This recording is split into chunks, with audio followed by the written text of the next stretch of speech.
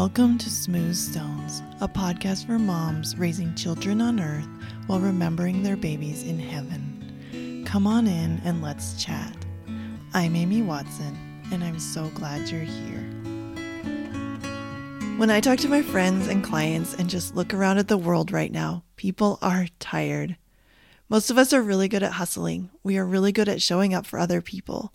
We are good at staying busy and being distracted, and we are tired, like deep in your bones, exhausted.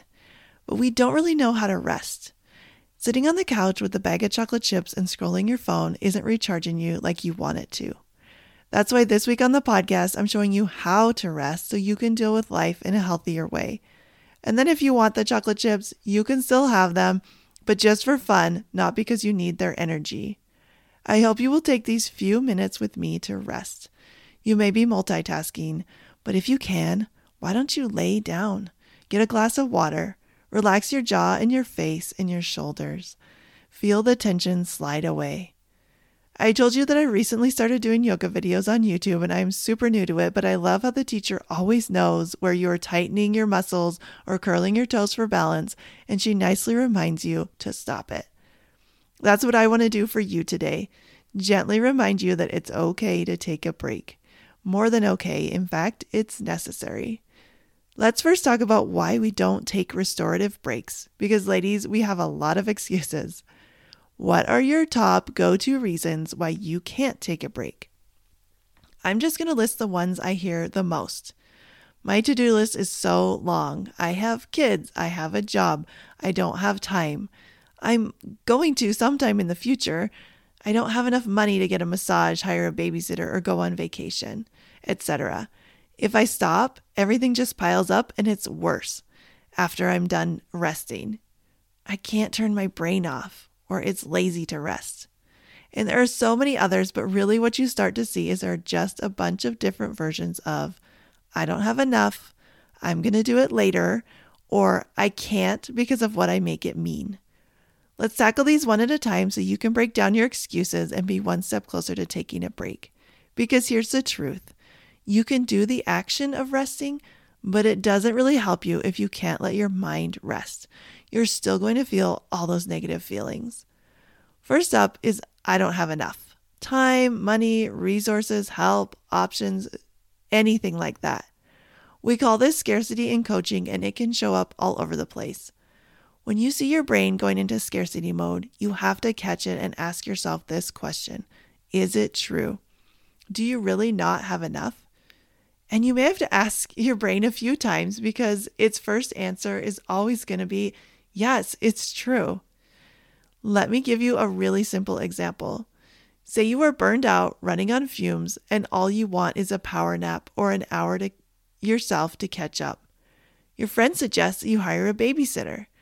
Depending on where you live, how many kids you have, etc., that's maybe going to run you like $5 to $20 for an hour. Your brain will immediately reject this idea. There's inflation, bills, and you can't afford to pay someone so you can have a nap. I mean, who does that? Later that day, you are so frazzled, you look at the clock and realize it's 5:15 and you haven't even thought about dinner.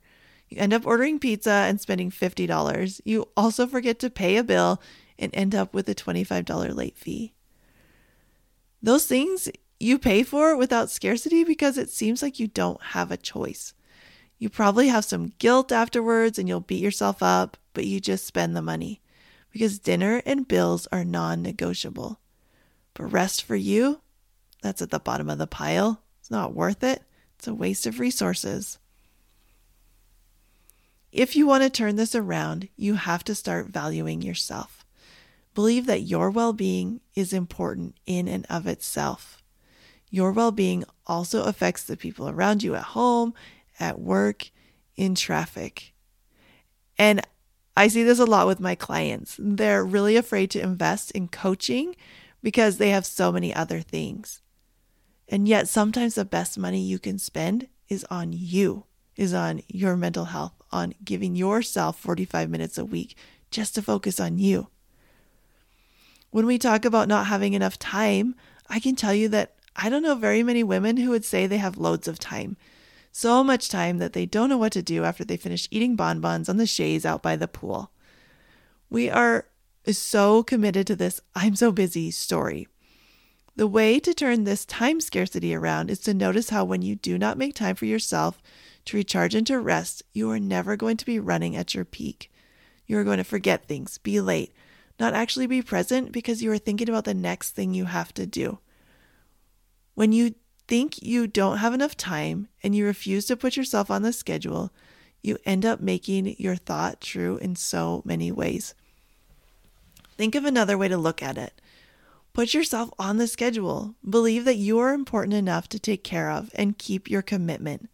We would never stand up our friend if we had made a lunch date with them. So don't stand yourself for dates with yourself either. Which leads right into the next excuse, "I'll do it later." Some of you listening are professional procrastinators when it comes to taking a break.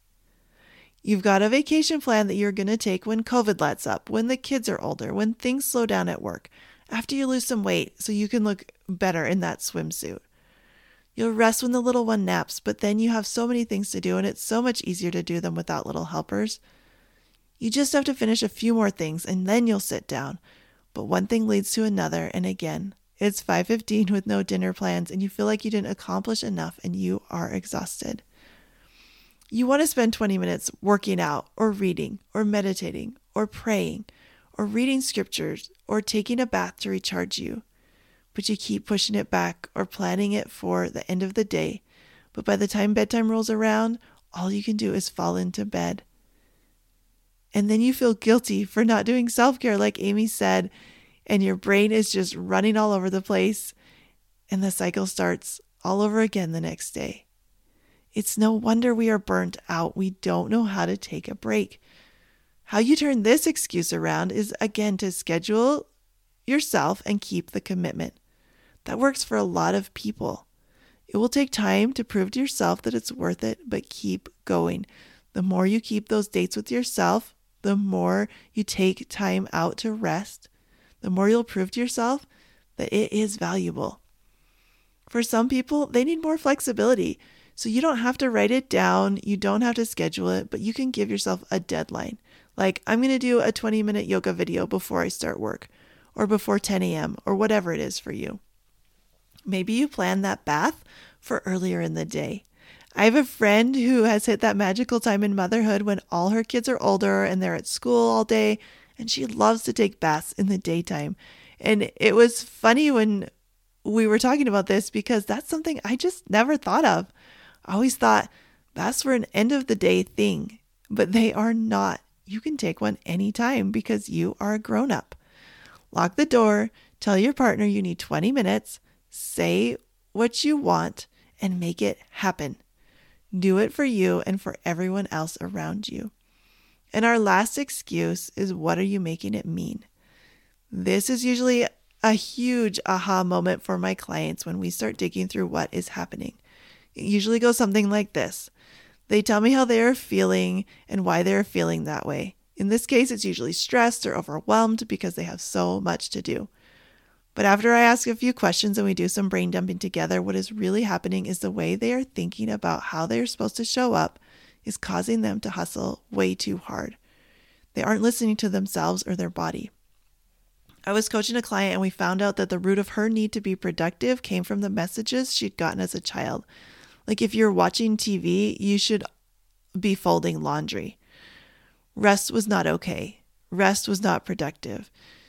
In coaching, we take this as information.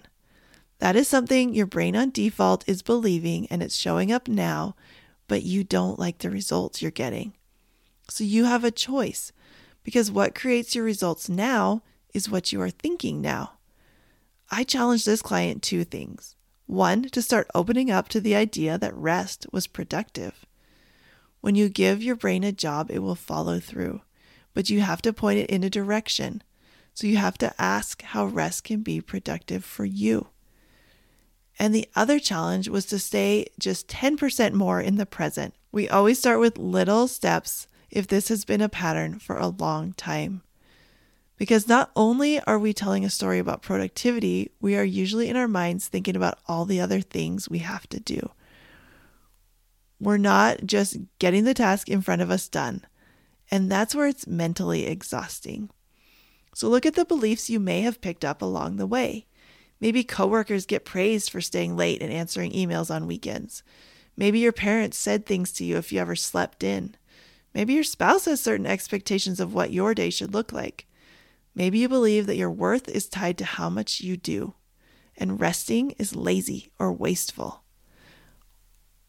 Or maybe you worry what other people are going to think if they knew you hired a babysitter so you could have a nap. Fear of judgment is so strong for so many people. What are you making it mean if you take time to rest physically or mentally is going to stop you from taking meaningful breaks? That's why working with a coach is so vital. Not only do we identify what's going on, I stay with you as you make these changes in your life. Because your brain hates change. It prefers the familiar uncomfortable to the unknown. So it will keep you on the path to full burnout instead of dealing with the uncomfortable emotions that might come up when you make changes and start prioritizing yourself. You have to remember that you are in the driver's seat. You can make meaningful changes. It might not happen overnight, and it's something you're going to have to keep practicing because there's always going to be things that want your attention. As I record this, we are in the early weeks of Russia invading Ukraine. This has been very distressing for a lot of people, especially because we finally seem to be coming out of the pandemic and boom, such terrible news. I am actually half Ukrainian. My dad's grandparents emigrated from Ukraine to Canada, and I know how much that country has been through throughout history. I get frustrated that there are so many leaders who rule in such a cruel way without caring for the people they're supposed to be taking care of. I'm sad for both sides involved in the conflict. Soldiers who, for the most part, are doing what they are told because there are likely heavy consequences if they don't, no matter what they believe. And of course, the people who are scared and fleeing for their lives and trying to protect their homes and their families. And it's easy to find yourself glued to the news. It is set up to keep you there. And it seems very selfish to do anything else. And so this is another place we need to give ourselves permission to take a break. This could also go for if pregnancy announcements or social media things are really taking a toll on you. Same thing. It's okay to turn it off. It's okay to take care of you. It's okay to turn on a podcast that makes you laugh and go for a walk.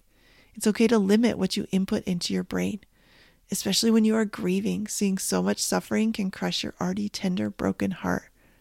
It's okay to take some time to cry. You can even schedule that if you want. Tears are nature's pressure release valve, and I highly recommend them.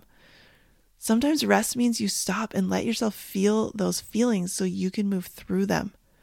Bottling them up only makes you feel worse in the end. It's even okay to take your family and go somewhere and have a total blast. You deserve rest. Your body needs it. Your brain needs it. Your life will be so much better if you start even just a little to take breaks. Set your phone or your watch to remind you. Be firm if the people around you question you. Stop making it mean anything negative if you put yourself first. Align with yourself and with what you need. Check in with yourself. Where are you in your cycle? What is your body telling you?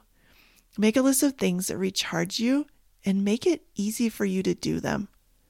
Right? Remove some of those barriers. When you make rest a part of your life, everything is going to go smoother. It's not selfish. It's a necessary part of maintaining your mental health in the world we live in today.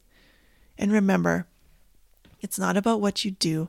It's about what you are thinking that will help you actually make rest effective and replenishing and nourishing to body and soul.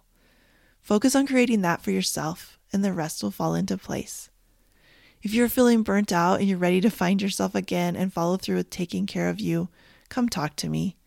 There's a link in the show notes, or you can go to smoothstonescoaching.com. I'll see you next time.